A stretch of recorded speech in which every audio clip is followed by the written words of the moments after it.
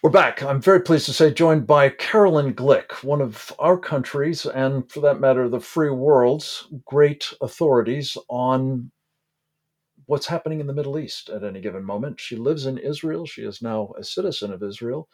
She has served in its government under Benjamin Netanyahu. She is a columnist, an author of Shackled Warrior and the Israel Solution. She is a senior fellow of the Center for Security Policy and otherwise just a great friend and much valued colleague. Carolyn Glick, welcome back to Securing America. It's good to have you with us. Great to be on the program, and I just want to plug my Carolyn Glick Middle East News Hour webcast and podcast that everybody should be tuning in every week as well. Carolyn, I want us to start by talking to you about whether you believe that what the Biden administration has been doing with and to Israel, and I want to talk with you about all of that, but whether that may be contributing to a sense on the part of Palestinian jihadists that it's open season on Israel at the moment, and therefore we're seeing this perhaps beginnings of a new intifada against the Jewish state. Yeah, I think that your question is spot on, Frank. Absolutely, because the Biden administration is pretty clear that it's realigning the United States away from Israel and away from its traditional Sunni Arab allies and towards Iran at their expense. And we're seeing this very clearly in the nuclear talks in Vienna, where the Biden administration is bowing down and kowtowing to the Ayatollahs at every turn. And there's absolutely no doubt that Biden's nuclear capitulation to Iran and to its terror proxies as well, the Houthis, the Hamas, Hezbollah, etc., is empowering all of the terrorist forces in the Middle East to act not only against Israel, but also we see with escalating terror attacks against Saudi Arabia and against the UAE and Iraq on the part of Iran and its terror proxies. Yes. You've characterized this, I think, as a betrayal of Israel by the Biden administration.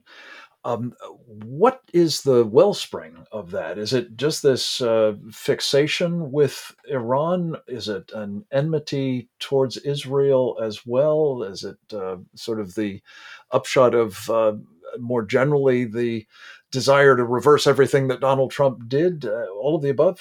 What do you think's going on here?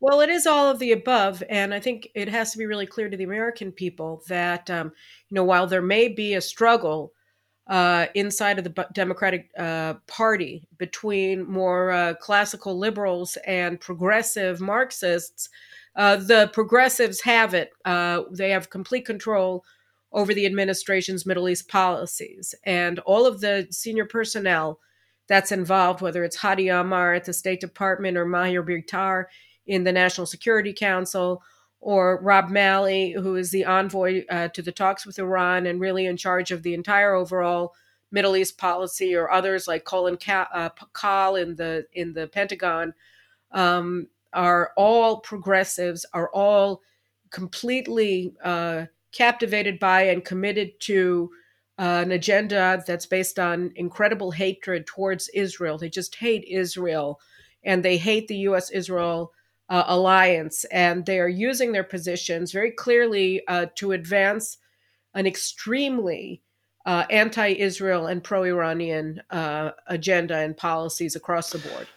Progressives is a term that I always find sort of obscures the true sort of radical left, even Marxist attitude of a lot of these folks. And when you see it applied to not only our most important ally in the region, namely Israel, but also towards this pursuit of a hegemonic status for Iran. It seems so completely upside down, Carolyn, and I can only imagine how it looks from Israel, and more to the point, as the deal has been sort of trickling out, the nature of this agreement, the Joint Comprehensive Plan of Action 2.0, I guess you might call it, it's all the more mind-boggling that this kind of um, reversal of traditional policies and common sense, for that matter, is being applied. Talk us through what we know about the deal as things stand now and how it's seen from Israel. Well, I mean, first, the deal itself does involve. I mean, it's a reapplication of the 2015 deal, but in an escalatory fashion, because for a number of reasons. One is because the nuclear safeguards that the 2015 deal placed on Iran's nuclear operations were very weak, and the ones that are in this deal are even weaker. And the 2015 deal was set to expire or begin expiring in after 5 years, and then gradually uh, over a 15-year period with a major period of expiration in 2025, a decade after the deal. Well, those deadlines haven't been moved. Iran, since Biden took office, massively expanded its nuclear enrichment of its uranium enrichment towards the development of a nuclear weapon. They've massively expanded their ballistic missile programs and other actions that advance their military nuclear capabilities. And the deal doesn't take away any of those new capabilities, and it doesn't change the deadline. So that whereas under the 2015 deal, Iran was effectively going to be a nuclear threshold state a decade later in 2025. Now it's 2 years later. Now it's in 2.5 years in 2025. So we're looking at a much shorter. We're looking at a much shorter timeline. We're looking at much weaker safeguards against Iran's nuclear operations from the ones that were already weak in 2015. And basically, what we're looking at is a deal that guarantees absolutely Iran will become a nuclear armed state within the very near future.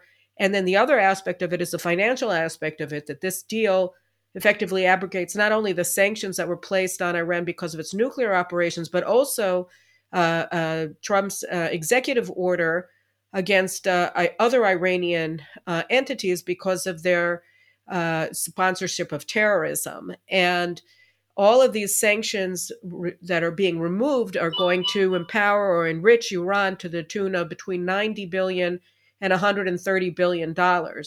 And that kind of change in the hands of the most prolific state sponsor of terrorism guarantees regional war, because all of that money, as happened in 2016 after the initial sanctions were removed under the JCPOA, is going to be going into the hands and the wallets of Iran's terror armies, Hezbollah, the Houthis, the Shiite militias in Iraq, excuse me, excuse me, and the Hamas and others. And that's going to have a profound impact on their capabilities and on their Okay, operations. so let's jump very quickly to two last points, Carolyn. One is Israel has been, in the past 2 weeks, feverishly trying, it seems, to uh, reconstitute or at least strengthen some of the ties that had been put into place during the Trump years, the so-called Abraham Accords, notably, but also,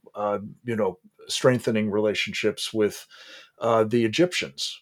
Um, this is in the face of this growing danger from Iran and the dangers associated with the United States as well, betraying Israel. Um, where does that leave Israel, and what do you think it has to do at this point? Well, I mean, I think that the problem with what's happening with the Americans today is that Tony Blinken came to Israel this week with a very clear agenda, and the agenda was to emasculate and really empty of content the Abraham Accords. Abraham Accords were effectively an expression of the strategic alliance that Israel and the Sunni Arab states had developed since 2014, when the Obama administration began courting Iran through nuclear appeasement. And Tony Blinken came in with this very anti-Sunni, anti-Israeli agenda, which he wanted to advance, and he did so by changing the subject and starting to talk about the Palestinians.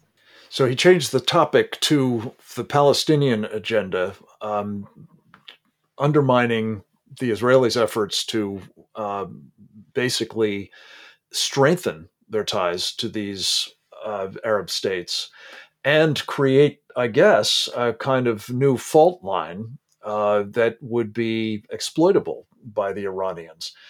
Uh, at some point, I guess very soon, if Israel remains intent on preventing the Iranians from getting the bomb, this is going to essentially come down to, are they going to be impeded by the United States, or do you think they're going to be able and feel the need to act on their own, perhaps with help from these Arab states as well? I think one of the most troubling things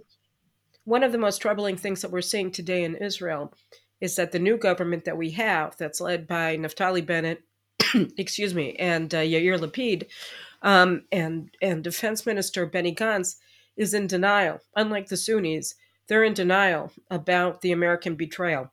They are still under the impression that the Biden administration is not implacably hostile towards Israel when it is, when it demonstrably is.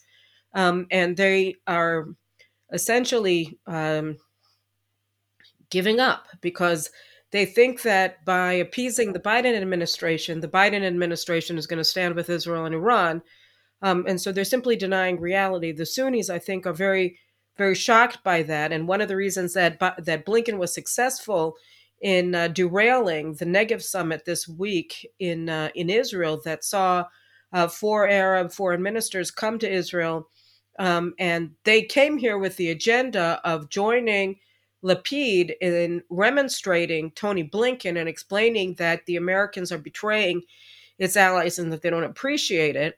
Um, they saw that Israel was not standing up for itself, either on the Palestinian issue or on the Iranian issue, with Blinken, who was insulting Israel to our faces while he was standing next to Naftali Bennett and while he was standing next to Yair Lapid, and they were simply taking it and not standing up for Israel. And I think that they saw that demonstration of profound weakness on the part of Israel's now very left wing government, and they were stunned.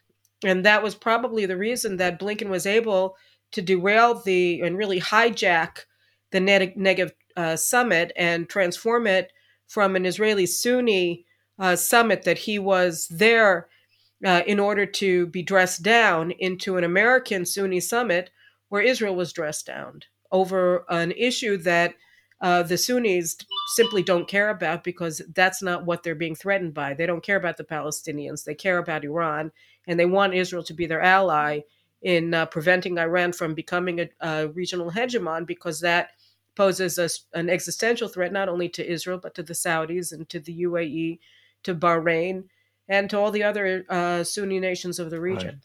Carolyn, we're going to have to come back to discuss more about what Israel and hopefully its friends in the United States need to do under these circumstances. This is a very, very troubling depiction of what's afoot, and we appreciate both, as always, your clarity as well as your directness, because it is a moment when friends of Israel need to be, I think, very, very engaged, concerned, and standing forthrightly with the Jewish state. We'll look forward to doing that and more with you in the days ahead. Thank you for your time today. Next up, we will be talking with Dr. Suzanne Schulte. We'll be getting into Korea, among other issues, with her right after this.